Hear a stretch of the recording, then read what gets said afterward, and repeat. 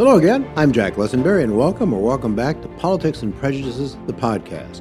For many years, I wrote a nationally award-winning column called Politics and Prejudices and did many essays on both public and commercial radio, sort of a poor man's Eric Sevareid, in other words, if you remember him. And this is meant to be a blend of both, and I hope you enjoy today's installment and keep listening. You can also catch up with both my writing and my essays and podcasts you might have missed on my website and blog, lessenberryinc.com. That's ink as in ink pen. Over the years, I've covered a lot of fascinating people and want to use these podcasts to bring some of them and their stories to you, and plus occasionally give you my own, sometimes pointed views.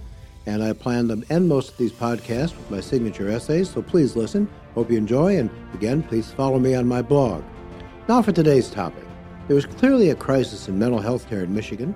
Once, the state had a network of mental hospitals with thousands of beds for patients who couldn't function in normal society. True, standards of care varied, and some people were probably confined who didn't need to be. But there were facilities. Today, there are very few beds for mental patients who need to be hospitalized. One single young mother I know had to wait for months to have her 8-year-old son hospitalized, even though he'd repeatedly tried to kill her. Last week, there were statewide headlines about a 19-year-old autistic, severely mentally ill man who apparently kicked an elderly man to death in an adult foster care facility. Clearly, he needs help and society's not safe, but authorities couldn't find or agree on where to put him. They put him back into a group home. Additionally, an increasing percentage of state prisoners are mentally ill, many severely so, and for them and society, prison is the worst, most expensive alternative. So how do we fix Michigan's broken mental health system? Joining me today are three of the state's top experts in mental illness. In the studio with me is Kevin Fisher, the Executive Director in Michigan of NAMI, N-A-M-I, the National Alliance on Mental Illness, the nation's largest grassroots mental health organization. Joining us by phone is Judge Milton Mack, who's now a Michigan State Court Administrator, who for many years was Wayne County's Chief Probate Judge, who's made a special study of mental illness and incarceration, and Bob Sheehan, Chief Executive Officer of the Community Mental Health Association of Michigan, an umbrella group that includes more than 150 organizations, including Michigan's community public mental health centers. Gentlemen, it's an honor to have you all here today. Thanks for being here. Thanks for having us. Thanks, Jack. So I wonder if you could start out, throw the ball to Judge Mack. I thought of you, of course, when I heard about this, very sad case of this 19-year-old severely autistic man who killed someone, and it turns out that your wife is a judge, and she had that case. Correct. She told me how the young man appeared in court and following the charges, and as she was advising him of the charges against him, he just smiled because he really is incapable of really understanding the charges against him. And before she dismissed the case because he was incompetent to stand trial, she asked if he was in treatment. She was assured that he was, and in fact, he wasn't. And he's back in a group home where she's concerned that the same result will happen again. No pun intended, but gentlemen, that sounds crazy to me. Kevin Fisher, how can that be? Well, as you mentioned, unfortunately, it sounds like something fell through the cracks. It sounds like Judge Laura Mack was led to believe that this gentleman was receiving treatment. He was not. And unfortunately, we run into these kind of situations. Bob Sheehan, if I remember correctly, when we started the whole deinstitutionalization process, can't talk today, we got rid of our mental health institutions. The idea was that community mental health centers would be funded so they could pick up the slack. What happened? Well, it's a complicated question. So the CMH systems they take up more than slack, Jack. We did a survey just recently and found that if the current state budget was used to do state institutions, it would serve 8,500 people. We serve over 350,000 people, so far better spread. The problem actually lies in what Judge Laura Mack was told falsely, that this guy's in treatment.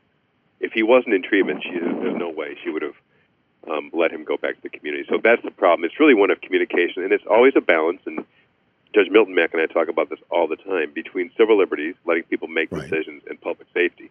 And this is one in which civil liberties, to be blunt, got in the way of good public safety and good treatment. Well, and this question's for anyone. Do we have enough beds in Michigan today?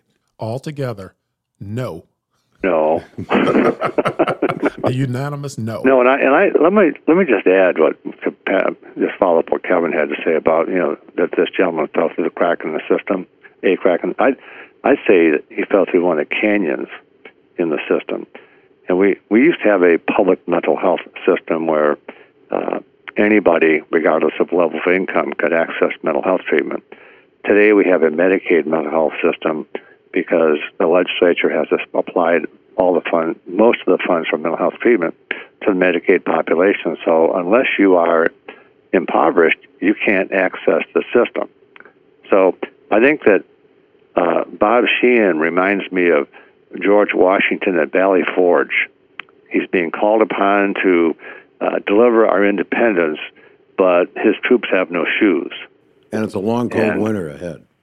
It's a long, cold winter. The fact is we know what to do. It's just that we lack the resources to do what needs to be done. And Michigan's not unique. This is the problem that exists across the country.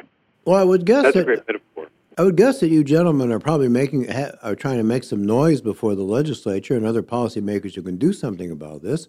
Why isn't anybody doing anything about it? Well, I'll take first shot. This is Kevin Fisher. First of all, politics are getting in the way. Right. We're all familiar with the Section 298 initiative, which was introduced by former Governor Snyder in 2016 budget language, where he proposed to completely, lack of a better term, privatize the public behavioral health system. Right. There are politics in the way, as Judge Mack indicated. Medicaid funding and the way the legislature is making available the public system is in the way. There are a number of things that are in the way, and I like the way Judge Mack just said it. We know what to do. We know what the right thing is to do. We're just not doing it. And as an advocate, one of the largest barriers I tend to come back to is the stigma associated with mental illness.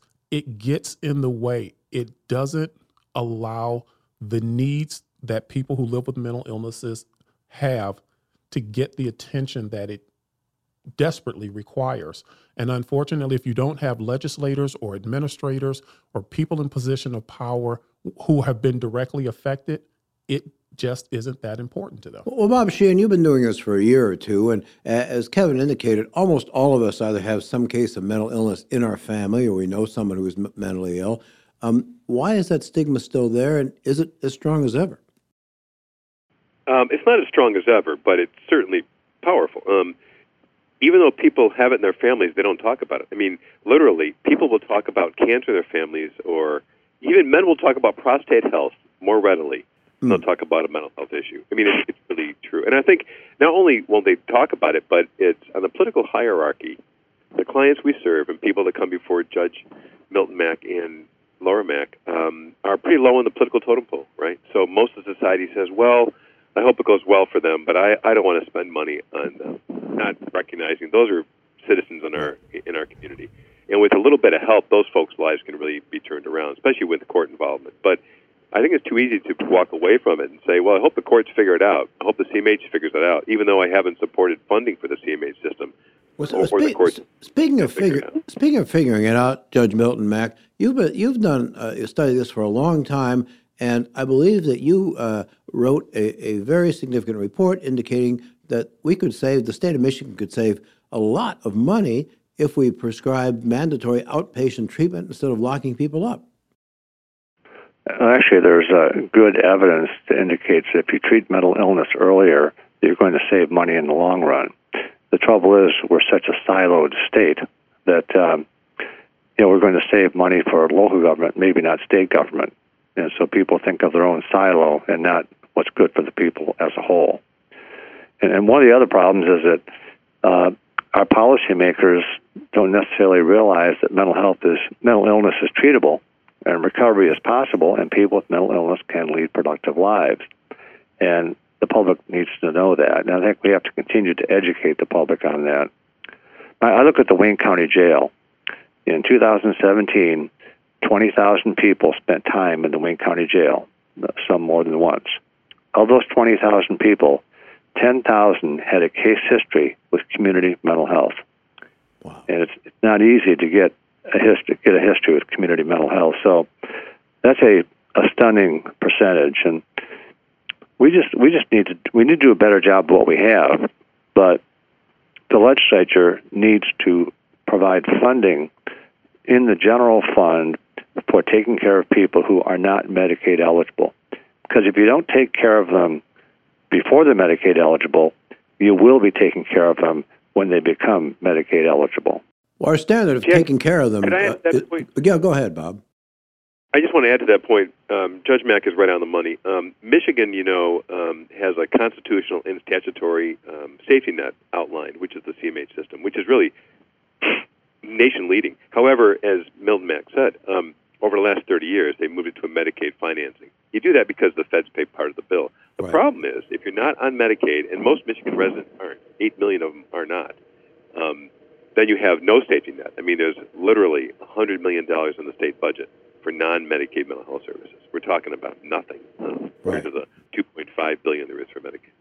Yeah, I heard a judge recently describe the criminal justice system as a wide net that captures many people, but that we engage in catch and release.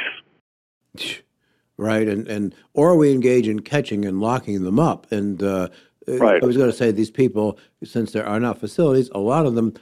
Judge Mack, do you have any idea what percentage of Michigan inmates, state prisoners, there's 38,000 of them, what percentage of those folks are actually mentally ill, or would benefit more by being in some kind of a mental health treatment center? The last number I heard was 25% suffer from a serious mental illness. 25%, so we're talking about, if I do the math, almost 10,000 people. Right, and those are the state prisons. The jails, the percentage is higher. Wow. As you can see in the Wayne County Jail, at least 50% have been diagnosed with a serious mental illness at the time of incarceration. Kevin Fisher, is prison a healthy environment for mentally ill people? Absolutely not. No one believes that you're receiving effective mental health treatment in jails or prisons. And the fact is, that's the highest cost place to house them to begin with. And I use the term housing specifically because that's more or less what we're doing. We're housing them. When we say treatment, they're receiving some medication so they can be compliant, but that's not treatment. No, and it certainly is not. And Judge Mack, aren't those about the most expensive prisoners? We use the figure an average of $35,000 a year for a state inmate, but don't our severely mentally ill prisoners cost the state more than that? Well, sure. In fact, the state has reported that some prisoners cost as much as $100,000 a year. Bob Sheehan, go ahead, I'm sorry. I'm just saying that, and that money is general fund money. We spend our general fund money on mental health treatment for people in prison, which is the worst place to spend it.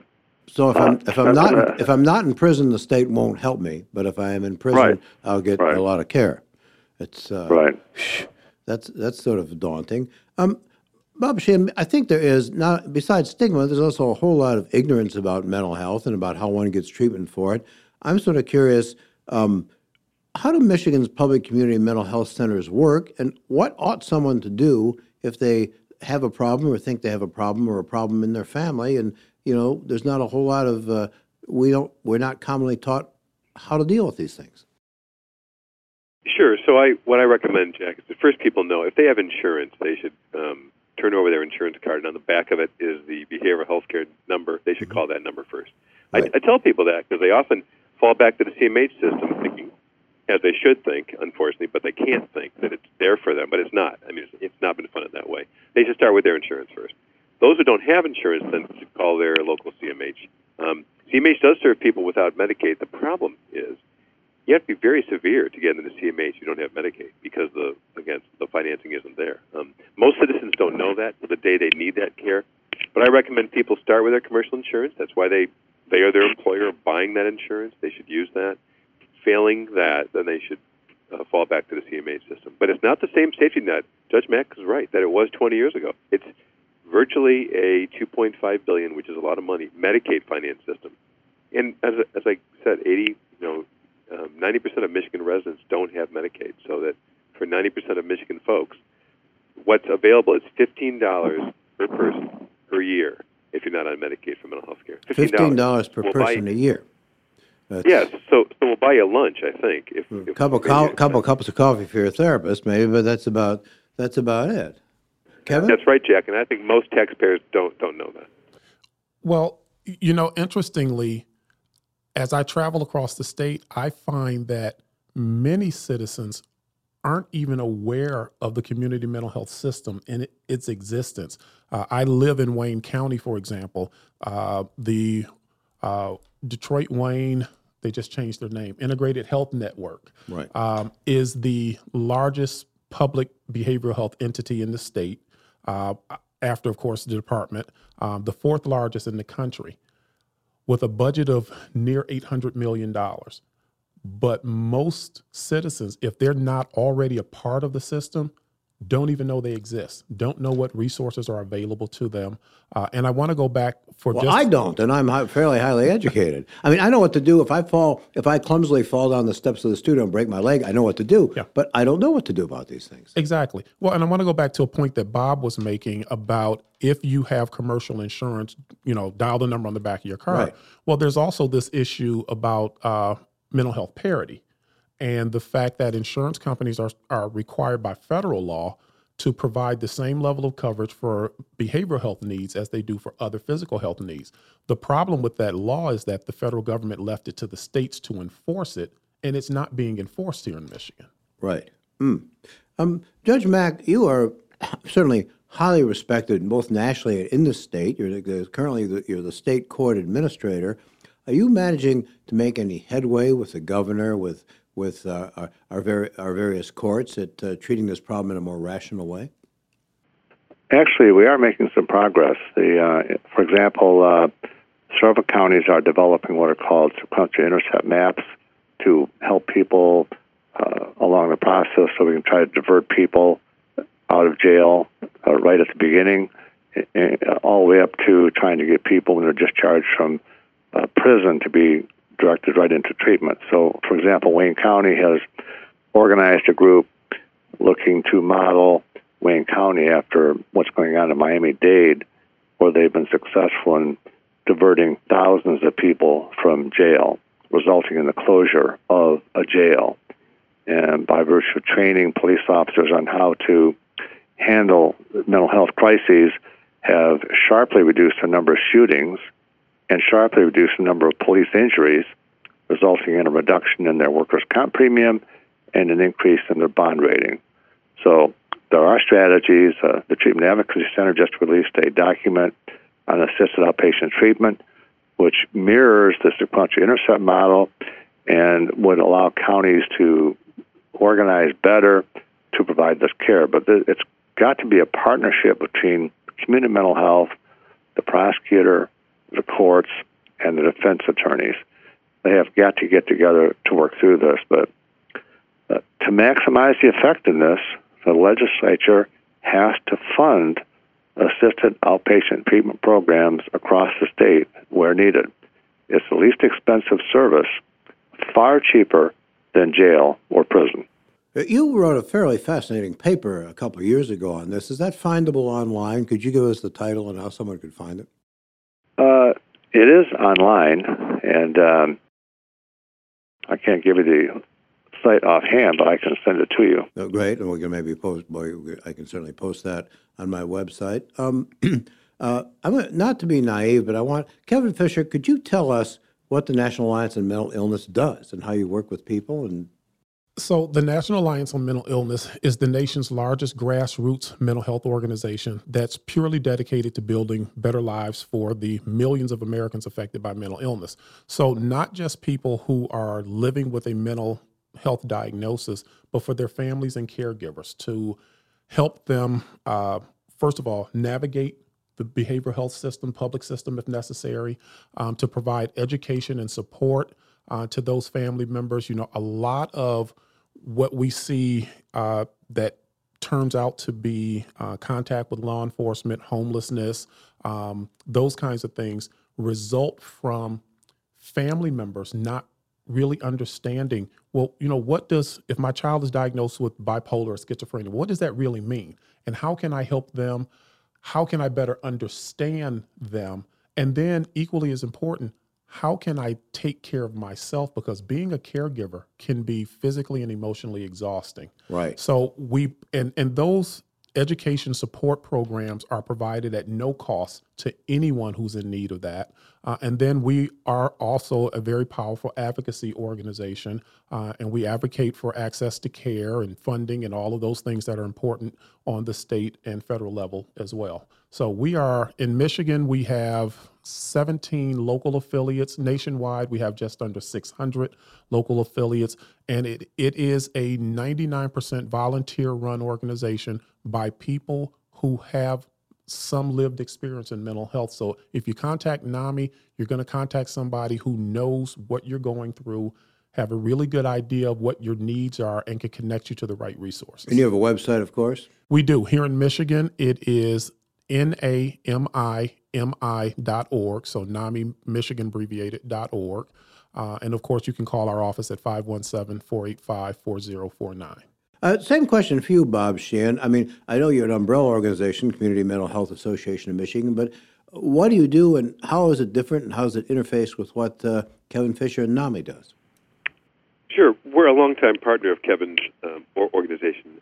Ours is the CMH Association of Michigan. We represent all the public and private mental health providers across the state. So it's the public system, the safety net we described in their network. We interface with them a lot. People can call us as they have a crisis or long-term care. Again, we serve about a third of a million people, including their families, over 1 million Michiganders rely on our services.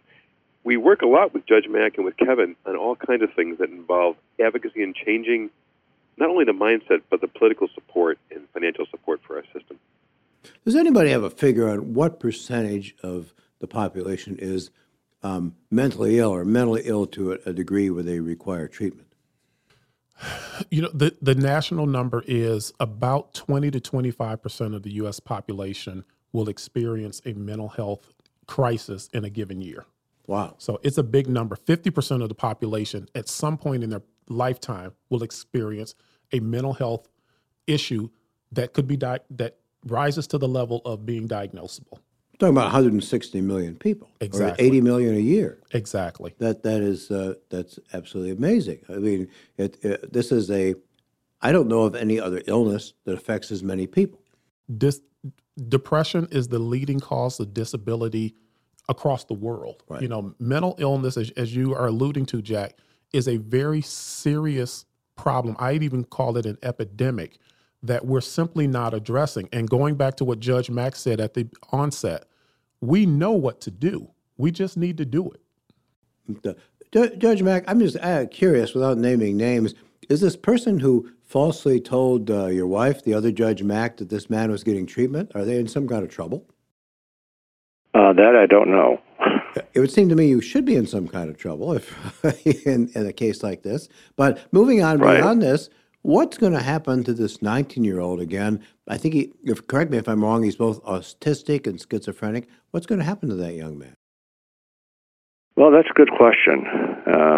In fact, I know that the state, we've reported that, and the state is looking at it, and they'll be checking with the Wayne County CMH, and hopefully some action will be taken. But the resources, as we've discussed, are extremely limited. And of course, he's had a lot of publicity, but I suspect there's a lot of other people who are in just as in severe a state that nobody knows about. One of the ironies is that we have these problem-solving courts scattered around the country, around the state rather. In fact, Michigan is a leader in problem-solving courts, and our mental health courts are a source of diversion for people who are charged with a crime. But the legislature says we cannot let people with a violent offense into the mental health court. And I'm thinking, wait a minute, who do I want better, faster? Seems to me someone with a mental illness who's done something violent, I'd like them to be in recovery sooner than later. Is this the old thing? Is this the old thing about being tough on crime? Well, we have to be tough on It crime. is. It's like it's leftover. It's a leftover. It's like the diversion. Going to diversion is a reward. Well, it is good for the individual, but it's good for us. It's good for us because it reduces recidivism. It reduces risk to the public. It improves outcomes. It saves money. The legislature should let the prosecutor and the judge decide whether someone goes into diversion, regardless of the nature of the offense. I don't know if you gentlemen saw, the Detroit News did quite a series last week where they sent a reporter to Norway to look at how they handled mental health and prison issues. Is that a model that we should be adopting in Michigan? Anyone? I think so. Let Bob go first. Right. Some of the components of that system are already here. I mean, it's what Kevin and Judge Mack said. We know how to do this stuff. We know how to do problem-solving courts. We know how to do diversion. We know how to do in-jail and in-prison-based treatment. We just have to do it. But without financing it, and people always say, why does it come down to financing? And I say it back to them, why does it always come down to financing? Let's finance it appropriately. And it's not a big-ticket item. But as Judge Mack said, it does mean, though, going into some systems that are spending the money currently and moving into those systems we should be spending it. And that's a political issue. Nobody wants to. And there's right, and there shortage of resources. The Upper Peninsula has one psychiatrist. One psychiatrist for the Upper Peninsula? Right. This is a geographical area bigger than Massachusetts and New Jersey combined. And there's Right. one psychiatrist. This is sort of mind-blowing, I would say. Well, I just want to add that it comes down to educating our legislators as well. When we talk about whether it's be tough on crime or really understanding what the community mental health system does and does not provide for, quite frankly, and I mean this respectfully, many of our legislators have let us know that they're really ignorant to mental illness and the mental health system. And so there are some who may believe that diverting to mental health court is somehow letting people off the hook. And that's not the purpose of this. As Judge Mack has said over and over again, it's so at the end of the day, the entire society benefits. That person gets better. They're less a danger to society. You end up with possibly a tax-paying member of society. Right. There is a wealth of payoff if we invest in a solid behavioral health system. And of course, term limits mean that no one's there long enough to develop the kind of expertise they used to be able to develop. That's a huge problem. A huge problem. We had Representative Leonard was a very strong advocate, but now he's gone. Lieutenant Governor was very strong. He's gone. We have Representative Bob Pell, who's very strong, but and I don't know how much time he's got left. 2 years, perhaps, and then what? And we have to find someone else. Finally, this has been so enlightening. I'd like to conclude by asking everybody what ought people to do, and what change would you most like to see in the system? We'll start with you, Kevin.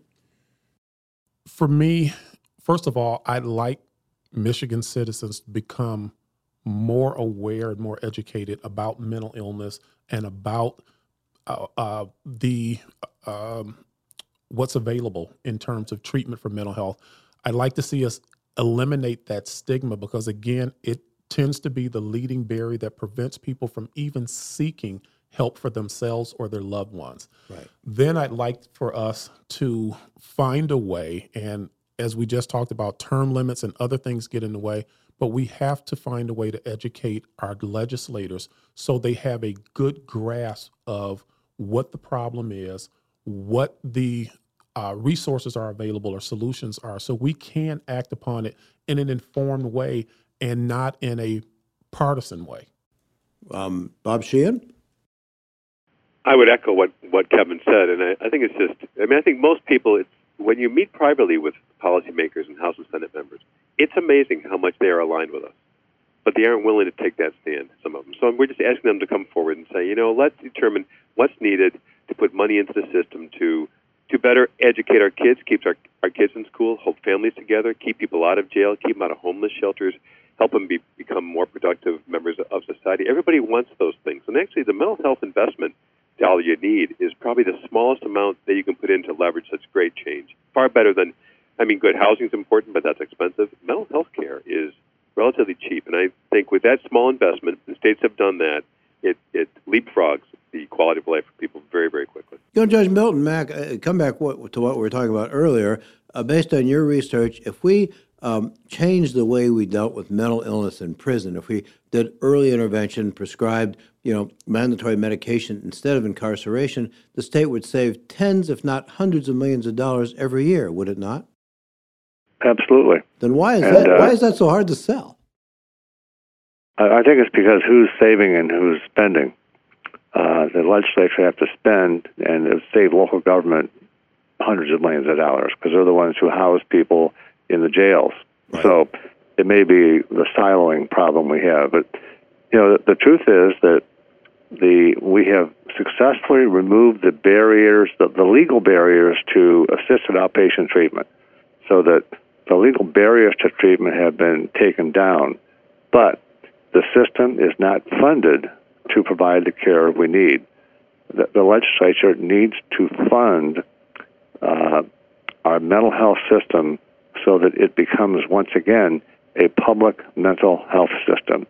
If we intervene early, then people won't need to be hospitalized, and they won't end up incarcerated. They won't end up homeless and living in a ditch or under a freeway overpass. It's going to take money, and the legislature needs to pony up. Well, there's an old saying, there's no such thing as a free lunch, and it's also true that if you address a problem early, it costs less than it does if you wait. Anything from mental health to potholes to cavities in your teeth. But I think that anyone who's listening to us today has a much better grasp of the problem, and I really want to thank Bob Sheehan of CMHA and Kevin Fisher and of NAMI and Judge Milton Mack, the state court administrator, for making this time available today. I think I can't think of another subject we need to talk more about. So, gentlemen, thank you all very much. Thank you. Thank you for having us. Thank you. Well, that's about it for now, except for our signature essay coming up. By the way, I want to thank everyone who donated to help fund the production costs of this podcast, including Annabelle Cohen, the famous Detroit chef and caterer, and Dan Medow. If you too would like to help keep these podcasts going, I'd be thrilled if you send a contribution to me via Zing Media Group, 186 North Main Street in Plymouth, 48170, or message me on Facebook or via my blog for more details. Please check out my blog, lessonberryinc.com. Again, that's ink as an ink pen. Click the button and subscribe to these podcasts. The price is right, absolutely free. And please tune in again and come back to my next Politics and Prejudice podcast. See you soon.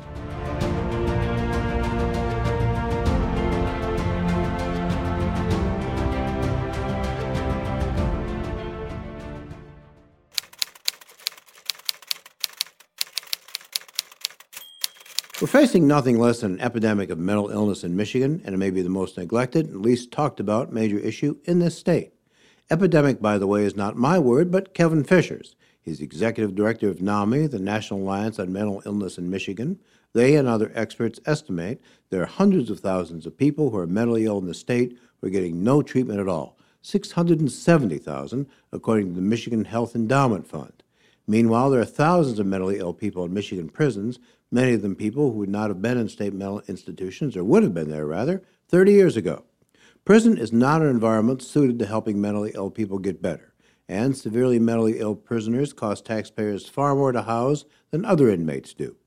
Many of these people might not have to be in prison if judges were allowed to sentence them to outpatient therapy and mandatory medication instead, or if we had community mental health centers with the resources available to allow them to treat people properly.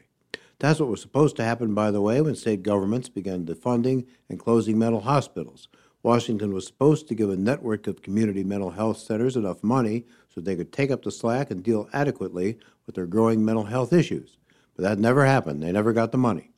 We're also living in a nation where, while same-sex marriage and racial intermarriage are legal and increasingly accepted, there's still a considerable stigma against mental illness. There are also, as the online magazine Bridge noted last summer, vast rural areas of our state that are either underserved when it comes to having both treatment facilities and mental health professionals like psychiatrists and psychologists. Some areas are simply not served at all. This is, for frankly, a disgrace on moral grounds, and worse than that, from a cost-benefit policy analysis. Edmund Burke said long ago that all that's needed for evil to triumph is for a good man to do nothing. We become far too good at doing nothing. I know far too many families who've endured the eternal pain of loved ones who committed suicide. I know others who have a family member in prison, not because they're ruthless criminals, but because they're mentally ill. And still more have spent countless fruitless hours trying to get help. And no, I don't know how much it would cost to give every mentally ill person the therapy and treatment they need. But I would bet everything I own that the total cost to society will be less than the cost of continuing to avoid doing what we should. This is Jack Lessenberry. Thanks for listening. I hope you'll come back to my podcast again soon.